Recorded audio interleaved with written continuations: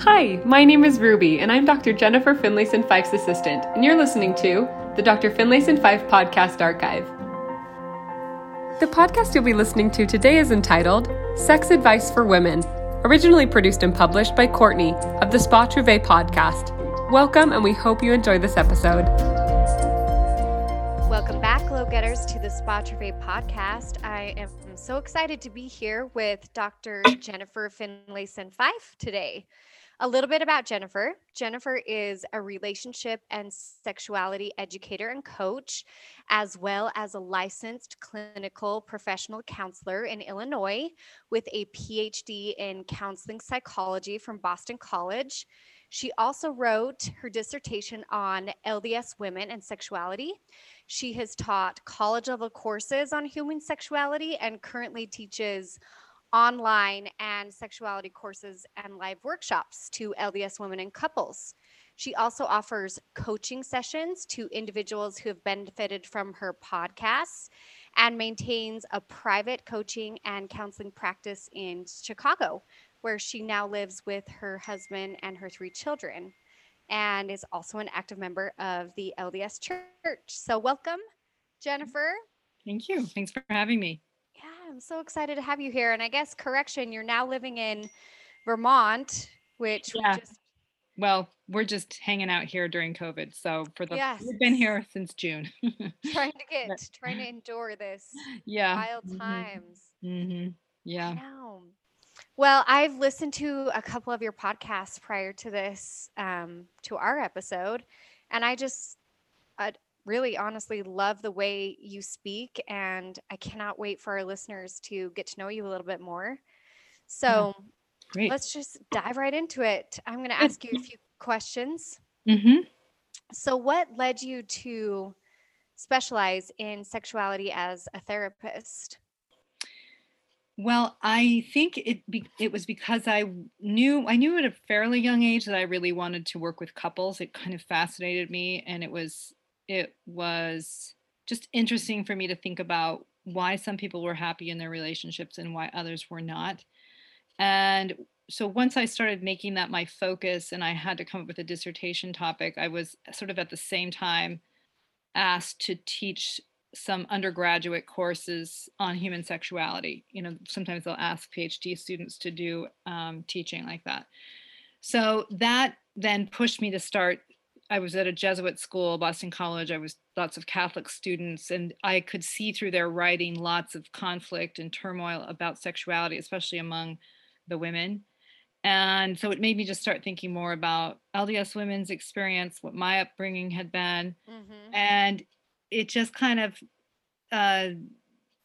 made me a lot of interest that I had, like in feminism, women's issues, theology, and faith. Those were all things that I cared about.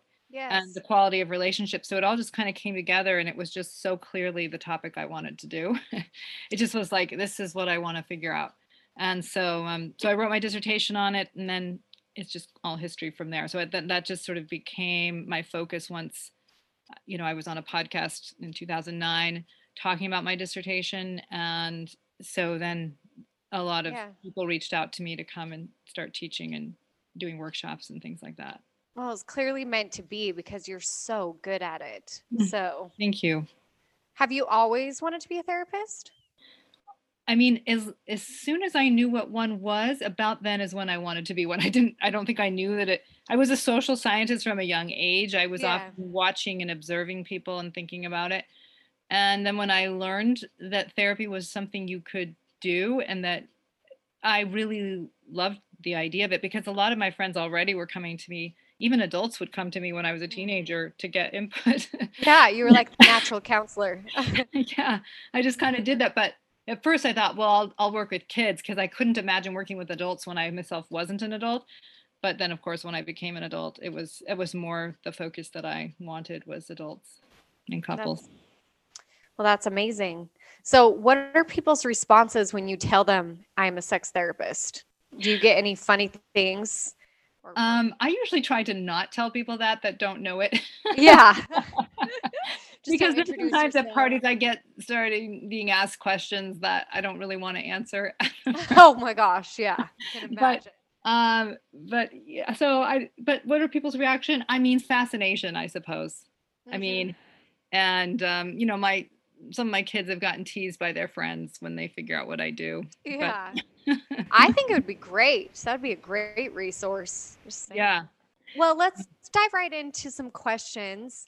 Mhm. What would you say are the top 3 concerns that women come to you with when they're seeking therapy, sexual, Yeah. help? Well, usually it's issues around sex, of course, and probably the most typical would be low sexual desire on the woman's side, inability to orgasm, Hmm.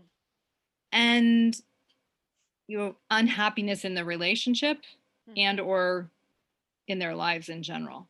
Hmm. So those are definitely the typical presenting issues. And how do you address some of these issues? I mean, I know that could be a whole entire conversation on its own, but how do you address some of these Well, concerns? I mean, what I kind of do first is just to figure out why they're having the challenge they're having. So it matters, it's a big question you're asking, but I am at least first trying to figure out what do I think is happening that they're up against the challenge they're up against. Hmm. So, I want to know what their relationship, let's say that the presenting issue is low desire. I would want to know a bit about their relationship to their partner and that who he is, what it's like being in relationship to him. Is the low desire about the partnership? Is it about distrust of the partner? Is it that this person likes sex but they don't like sex with their spouse? Hmm. Or is it that they may like their spouse but they are anxious about sex and sexuality? It can be both sometimes. I'm anxious about sex and I'm anxious about my partnership as well. So Hmm. I'm trying to figure out like what is their relationship to sexuality and desire? How strong is their sense of self? How do they feel in their own skin? How Hmm. much do they want someone else to even know them?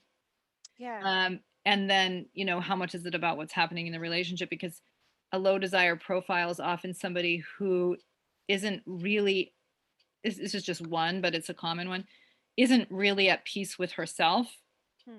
has looked for a marriage or partnership to kind of be a validating source, which it hasn't been able to sustain. And so sexuality and desire feel more like you're doing something for the spouse than expressing something about yourself. And when Yeah. it's in that frame, then people often don't want to be sexual. And so the short answer, I guess, is that I'm trying to figure out what I think is happening because then that definitely informs what I address with them. So I know you consult a lot of LDS women. Mm-hmm. And I mean, I'm LDS myself. And Mm-hmm. I just want to ask you, I think it's interesting that, being LDS, you typically are not having sex before marriage. And then you enter this temple marriage that is, eternal and a lifelong commitment. And then, I mean, I've heard this from some of my friends that um, their sexual compatibility seems off or not Mm-hmm. what they expected. Mm-hmm. Do you find that a lot in LDS couples? I mean, I've even had some of my non-member friends say, "Gosh, how do you even marry someone without having sex? Because it's such a huge part of the relationship, Mm-hmm. and exploring that and knowing that you have the passion there Mm-hmm. seems to be so important." So do you deal with Mm-hmm. that? Yeah, a little bit. I mean, there's so many layers to that question. I mean, what I would say is, first of all, I think it's not just an LDS thing. People can even be having lots of sex before they get married. And then once they're married, have Kind of children dies.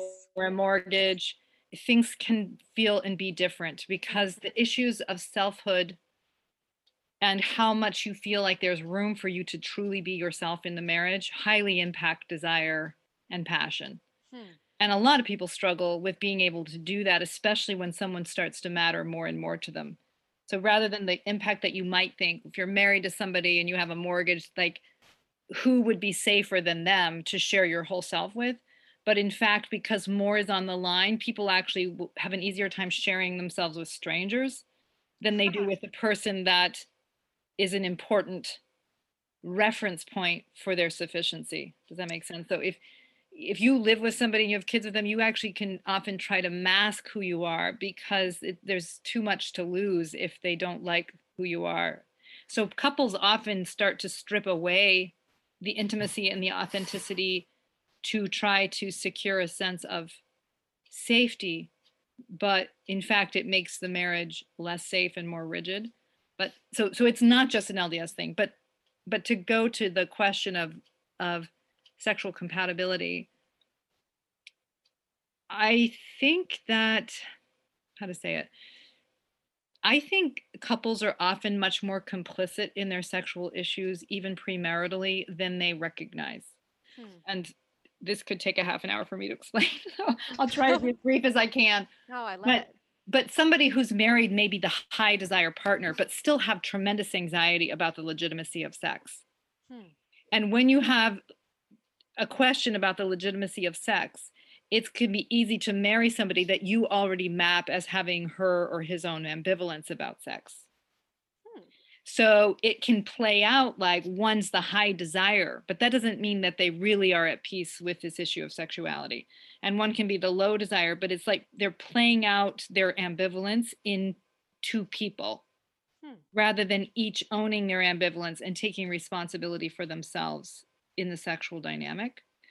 And so, like, let me see if I can make it a little more concrete. Like, um, you know, a typical female client for me would be somebody who has a lot of ambivalence about whether sex is even a good thing because she's grown up learning that good girls don't like sex that much. She has a lot of ambivalence about it, and the man she marries is somebody who she can tell is a little self-doubting, is not going to be high pressure, or that she can pull off not having a sexual relationship. Huh. Now, he might get married and resent that she never wants sex and be high desire by default in the sense that he's annoyed that she never wants it, Yeah. but it doesn't really stand up for having a more intimate relationship because he's got his own doubt about whether or not he's desirable, whether or not this is a good thing. So it's just easy to place it at the feet of the lower desire partner. Hmm.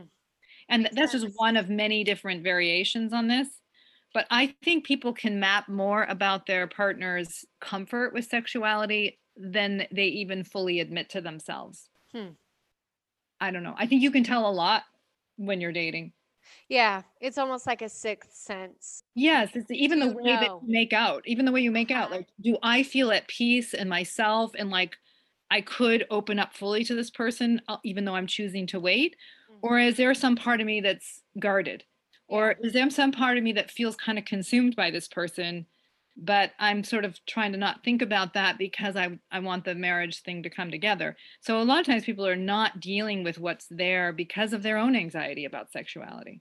So they're kind of willfully blind to some of that energetic exchange that's happening. Yeah. So basically, you're saying, I mean, to have a passionate sex life, you have to be extremely vulnerable and willing to basically give that person all that you are, or open up to Mm-hmm. them.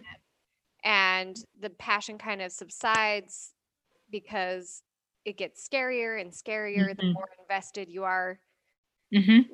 with that partner. And so it's Mm-hmm. easy to seek validation elsewhere Mm-hmm. from someone who doesn't know you that intimately because it's less scary. That's right.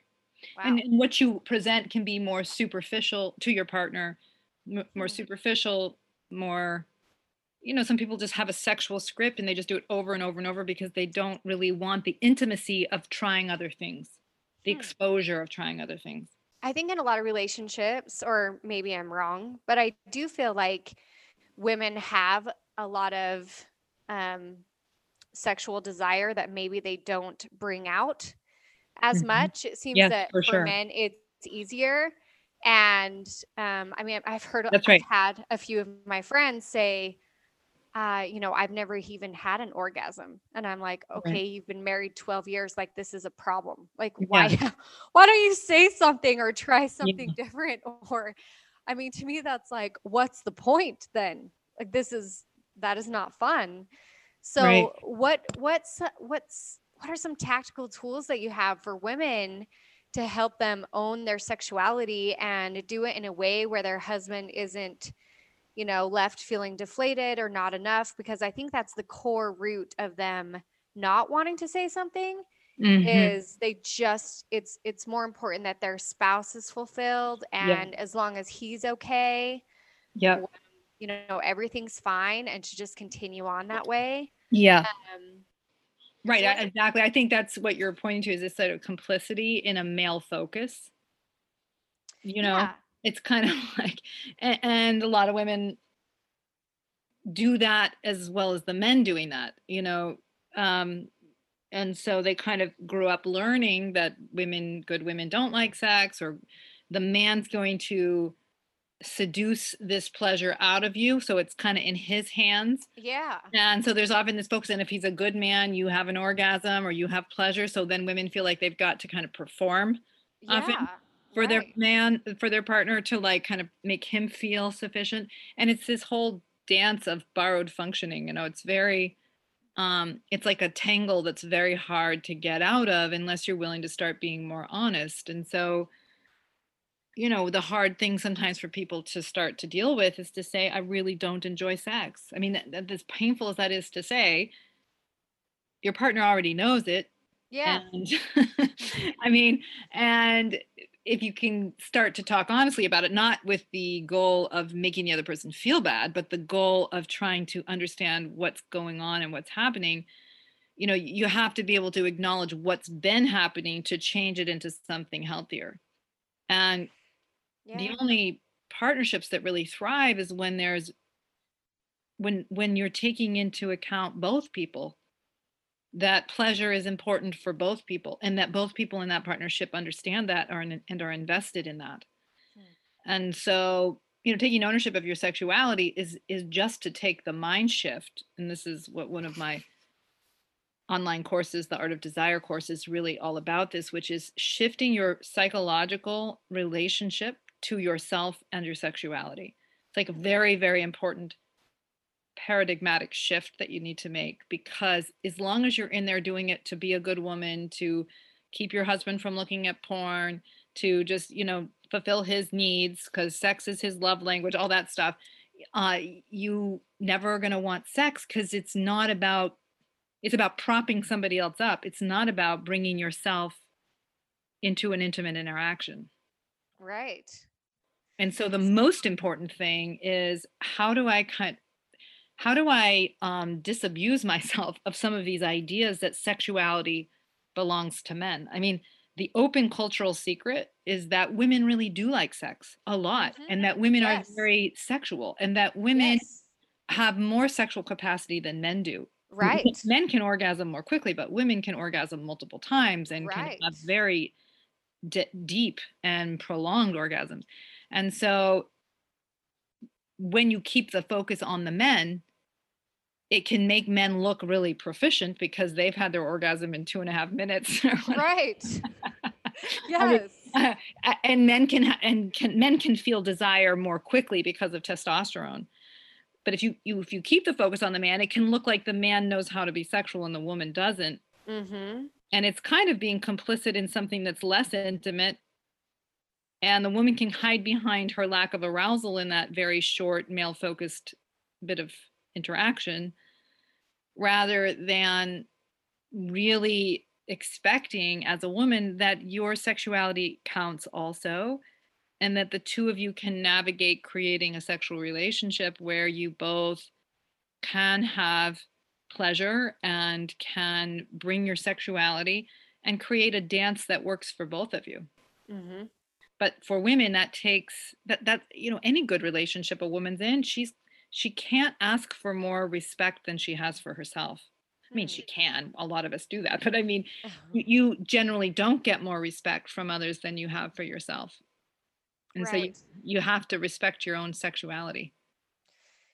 So in one of the podcasts that I listened to, you suggested writing down, um, like things that you wanted to do in the Mm, bedroom mm, and I really loved that because I mm. was like, I bet there are so many women out there that actually have some fantasies that never Yeah. spit it out. Yeah. And I'm like, Right. wow, like why not write it? I bet you 9 out of 10 or maybe 10 out of 10 times the husband will actually love that Yeah. Right. or would love to see that. But you're right. It's very intimate. I mean, it's in the Yeah. sense of it's very exposed. So one of the exercises in my Art of Desire course is what does your sexuality want? And you put your pencil to paper and you just let your sexuality talk. And you don't take your pencil off the paper and you write for 8 minutes, right? And people are terrified to do it. They're like, what if I don't know? Well, just keep say, I don't even know yet what my, but just see what comes out. And what's really quite striking is so many people have said to me that they can't believe the things that are getting written down on that piece of paper. Yeah. Yes. And because we are, as women are so trained to not go there and Yeah. to not let ourselves kind of know our own erotic, animalistic capacities and and so when we don't even let ourselves know, it doesn't mean you have to do what's on the paper, but at least sort of knowing what this sexuality is that you've been trying to keep the brakes on. If you can Yeah. just see it and observe it, then you might be able to make decisions that are more anchored into something that is integral to who you are, Right. You can find and it a kind of deeper start connection. owning this part again, not always be trying to shove your sexuality down and then wondering why it's so hard to get it off the ground when you're with your spouse. Right. Well, and that would definitely help spice things up if you're feeling like you're in a rut, just Oh to yeah. pause and Right. One and of the things I say to people is if you want to spice things up, just tell your spouse something tonight that you've always wanted to do but you've been too afraid to suggest. yeah. And that will spice things I up. lo- I love I love that. I when I heard that I was like, we have to talk about that because I think it's so true, especially as LDS women. There are some that are just afraid. I don't know. I want to say to let the cat out of, I don't know what I'm trying Yeah. to say. But right, But afraid to let this be knowable even to themselves.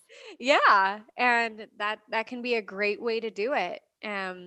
Yes. And I think sometimes in the LDS culture, you can feel maybe some shame Oh yeah. around those fantasies, or like 100%. we're not supposed to do it that way, or vanilla sex is the norm. Right. Righteous sex is just about Yeah, eye gazing and rose petals and yeah. right. And Uh-huh. we have it when we are supposed to have children and all that. Yeah. And I think it's a good message to be like, no, no, no. Yeah. Like erotic, passionate sex is very normal and Yeah. healthy, no matter what That's right. And it's very culture. good for a marriage and it's good for a soul too. I mean, because sometimes people are like, wait a minute, what if my fantasies are, illicit in the sense that it's a, fantasy of meeting up with a stranger or something like that. And I understand why people are afraid of those ideas because they're afraid, like, if I have that as an idea that even is exciting for me, does that mean that I really want to be that kind of person? And the answer is no. I mean, you may want to be that kind of person. I'm not saying it precludes you from being one to be that, but I'm saying that it's fantasy is its own kind of grown-up play, and for some reason, human beings like to play with the forbidden. In Yes. sex, they like to play with the Yes. forbidden. They like to play with power differentials. They like to play with innocence and the seductor and the innocent female, those kinds of things. And there, Yeah. who knows why? I really don't know why. But that is the realm of the erotic. And I think when couples can play honestly together, in this way, it's a very bonding experience because you're able to bring your whole weird self into Yes. marriage and have a landing Yes. place, right? Uh-huh. And have a Yeah. friendship. And so what I Absolutely. ask is not so much what's the idea per se, but what does it create in you?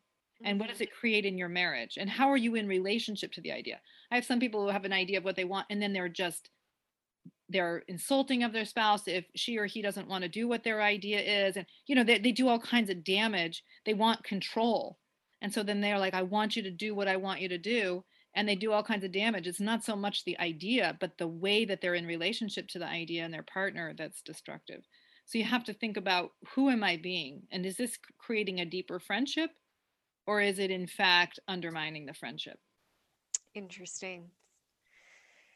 Oh, well, I love that advice. Thank you. And you mentioned a book in one of your podcasts. It was called The 100. Oh, 101 Nights of Great Sex. Yes, Yes. 101 Nights of Great Sex. And I just thought, I'm like, you know what? I'm going to buy that book. But Yeah. I think that's a good resource for anyone who's feeling maybe it's a little vanilla. Like if you feel embarrassed to write down your fantasy or something doesn't come to your head, then why not buy a book? Yep. Exactly. And try so a book? they have it like a his section and a her section. So you kind of surprise your partner with some idea. And I think you can get the app for it too. So it's, you can buy a book where they're like sealed sections so you can't see what your partner's got. That's or amazing. you can do it online, and somehow you break it open electronically. And then there's other apps and things like that that just give ideas for married couples that, you can choose the level of risque. You can do just a little bit above vanilla. You can do just like chocolate chip level. Wow. So there's yeah. Rocky Road. Yeah, exactly. The next level's Rocky Road. We add the whipped cream. Then it's like dark chocolate with dark cherry on top. Dark. This is great. Yeah, definitely need that app. Okay, I want to give you a few scenarios and have you just answer how you would or help me out. Okay. So, say we have a spouse that wants to be a little bit more kinky than another. Say they love the toys or whatever it is, the props, and the other one is feeling, a little bit inhibited or nervous. Do you ever have that situation, and how do you handle that? Well, I mean, one thing I kind of want to figure out is sort of what's going on in the inhibition and what's going on in the desire for, to use your language, the kinkiness. Like what's it about? Is it, sometimes in a marriage, the person that has the most anxiety sometimes is the one that runs the marriage, right? And that is to say, so I'll just give you two different scenarios because how you address it's different. If it's this person is like, never make me uncomfortable because I'm prone to anxiety and depression. And so they kind of run the marriage and the sexual relationship from the bottom, from a one down position. And so that there's kind of like, if you love me, you will never make me uncomfortable. And so sex is kind of passionless and sterile because it's about not ever being challenged. Some people run the marriage from a place of control and entitlement and, I want what I want. And why are you so anxious all the time? Why are you broken? What's your problem? And so I'm very interested. You're going to always have differences in any couple, just as a function of that we tend to marry different. We tend to marry somebody who we're drawn to the ways that they are not like us, in fact. Right. And so we generally don't want to marry somebody just like ourselves because we'd be bored and we'd never get away with anything because Yeah, you got to have safety and spice. You got to have both. Definitely. And so the question in happiness in marriage is, how do people handle the differences? So somebody could be more anxious and say like, look, that's never appealed to me, but I'm willing to try it once and just see, because maybe it would be more pleasurable for me than I realize. Right. Yeah. So that would be somebody who's on the more anxious side, but is saying like, I'm open to you. I care about you. I'm willing to try it. But if let's say she were to try it a few times and say like, you know what, I just don't like it. If it's a good collaborative partnership, the higher desire person for whatever the new thing is would say, okay, okay, that's fine. Like the higher desire person is flexible. I sometimes work with people that are obsessed with some particular thing they want. And the fact that they can't make their spouse do it, or I'm just doing stereotypically here for a minute, because men are often the more adventurous ones because of that old testosterone. But, right. That she maybe gives it a college try, tries a few times, and she says, I just don't like it. It's not pleasurable for me. It's not what I want. Yeah. They'll get obsessed with it because it's an issue of control, not about that this thing is really so awesome. It's that I can't have what I want, which makes me obsessively want it because I want to feel that I have control. Makes And sense. so when you can't handle not always getting what you want, you're not going to be able to create a collaborative marriage. If you can't handle ever being uncomfortable because you're going to be stretched by a marriage partnership, you will never have a good marriage because you won't be willing to stretch in ways to keep growing. So collaboration is that you're willing to make the goal of a partnership, and a partnership that accommodates two people well enough is going to push both people to grow, and both people to sometimes sacrifice their comfort or their desire for the greater good. But that is the way that good couples navigate that, is they don't make any specific sexual behavior more important than being honest friends. Hmm. Wow, that's so interesting. I can totally see how that would be about control. Makes sense. Yes. Makes total sense. Mm-hmm. Okay, so here's another scenario. Say the wife is experiencing painful sex Yeah. and afraid to admit it. And we're in the med spa industry and we do treatments for Mm-hmm. vaginal rejuvenation. I'm always shocked to discover the amount of women this affects. And it's not just older women, it's interesting. Yeah. It could be women, late 20s, early 30s. What Yeah. can they do to help with this problem and how do they best address it? I mean, maybe this is more clinical. Yeah. One thing I would recommend, so there are psychological issues that can definitely be at play, but there can be physical and physiological issues. And so, I would highly recommend anybody who's having painful intercourse to at a bare minimum address the physical part of it. Go to a women's sexual health doctor, and also a pelvic floor specialist. They can go to a pelvic floor physical therapist, and they often are working with vaginal muscles that are too tight and too restricted, and helping you to consciously and deliberately relax the muscles around the vagina. Because the mind and body are so connected. I mean, Descartes had this idea that the mind and body are separate, and it's a little bit of a crazy idea. And I think the more that we continue to study medicine and psychology, the more crazy we'll realize that that idea is, because the body knows. Like, the Yes, body knows. And it when you does. work It with the does. body, it impacts the mind and vice versa. And so, you know, I've worked with clients where they had painful intercourse and then start how to say it, like, they often have grown up in meaning frames where they, almost as an act of loyalty and an act of fear, depending on what their situation was, their body kind of shut their sexuality down to protect them, Interesting. from being the wrong kind of girl, to protect them from really opening up to a man.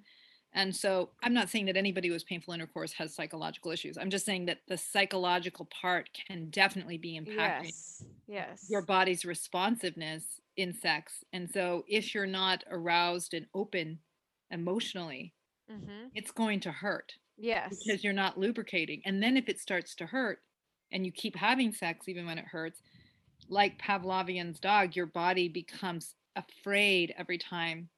And so it's like you automatically go into a non-relaxed position and in a fearful position, which makes pain more likely. Yes. Mm-hmm. Do you have any tools to help women? I mean, I know the mind body thing for women is real. And Yeah. my husband and I actually talk about this because it's so easy. I mean, basically, all you have to do is get naked and I mean, you're golden. And then Mhm. for women, I'm like, this is really a lot more than Yeah. just your naked body is great, but I Yeah. need a And most women don't even think that's true. Most women That's don't true. enjoy looking at men's bodies. Right. We're like, can you keep the towel on until we're ready? This Yeah, could right. take a second. But do you have any I mean, to help women get into that mindset? Because I totally agree where when the mind is there, I mean, for me, it's like watching a really, a sexual movie or even getting to the place where I'm more relaxed, where the house is taken care of and Yeah, I don't have weird things on my mind. yeah. It's such a huge question. I wish I could answer it briefly, but one thing I would say is I did do a podcast maybe a year ago, and maybe I can try and link it at least on my podcast so people can, but on talking to a pelvic floor therapist around kind of how you can address the physical side of it.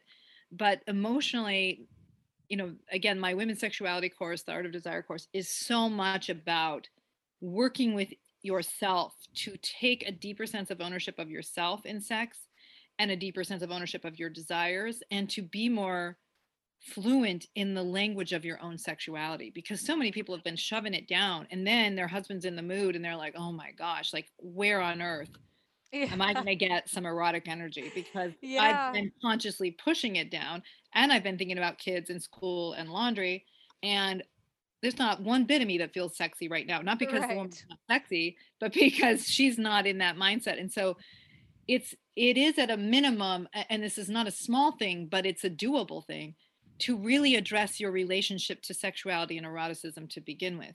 Then once you've kind of gotten that straightened up, you can start thinking about what are the what's the way to say it, like the fast passes to erotic energy for me. Yeah, how do I get myself where do I skip the line, right? Yeah. And a lot of women who haven't let themselves think about it at all might struggle a little bit more with this at first, because they haven't spent any energy thinking about it. But the more you start thinking about what are the erotic ideas that turn me on, what are the sexual scenarios or meanings that appeal to me when I'm watching a movie or reading a book, what are the things that have happened in my own partnership that have really been the meanings that make me feel sexual? Because they exist within us. We just have to pay attention to them. Because if you can start decoding your erotic template, well, then you know how to move into that mindset faster. Like this is one that I've shared before in some of my classes, which is, I like the illicit, I'm not supposed to be having sex idea. Oh, yes. And so, I mean, like many of us. Yes. because marriage is so legal, right? Right. It's like, it's hard you got to kind of get out of that mindset. And so sometimes if I'm lying next to my husband and I have clients or kids or anything else in my head, and he's maybe touching me, the touching brings about physiological arousal. But to move into desire is you need to move psychologically.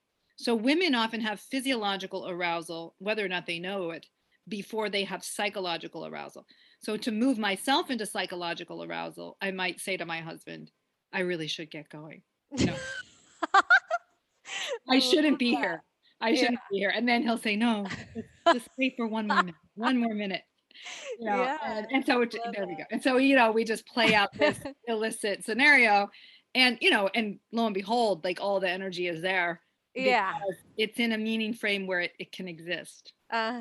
You just have to put yourself there. Yeah. And it does take effort. Yeah, it takes effort, but it's like, especially if you're comfortable with that. Some people might think, oh, how can you do that? As a woman thinketh, so is she, right? Like this.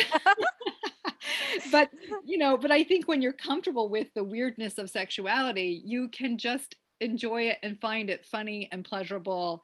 Yeah. And a silly part of being human. Yes. You can enjoy together. Yes, I agree. Yeah, I'm all about the dress up. Let's do the dress up. Very fun. Yeah, absolutely. And lingerie is so often for women much more about their arousal than their husbands, because it's like seeing themselves as sexually and attractive. Agree. And, and sexuality is very focused on the female form, not the male form. Like most men and women prefer looking at the female form. Yeah, the women are so pretty. I know when I have friends that have said, I don't have lingerie, or I'm like, what is wrong with you? Go get yourself some straps and look at yourself in the mirror. Yeah, you'll be good to go in 5 minutes. That's right. But yeah, it's so true. When you see yourself as beautiful, and then your own self is like, oh my gosh, like I actually have a lot to give. I do think it's helpful. So and maybe it's not lingerie, maybe it's a cute apron. We don't know. Oh yeah, exactly. What is the meaning for you that it's different for different people? Yes, I love that. Yeah. Well, this is such good conversation. I would like to do this again. I actually have so many more questions to ask, but I just really appreciate you. I think not just for LDS women, but just women in general.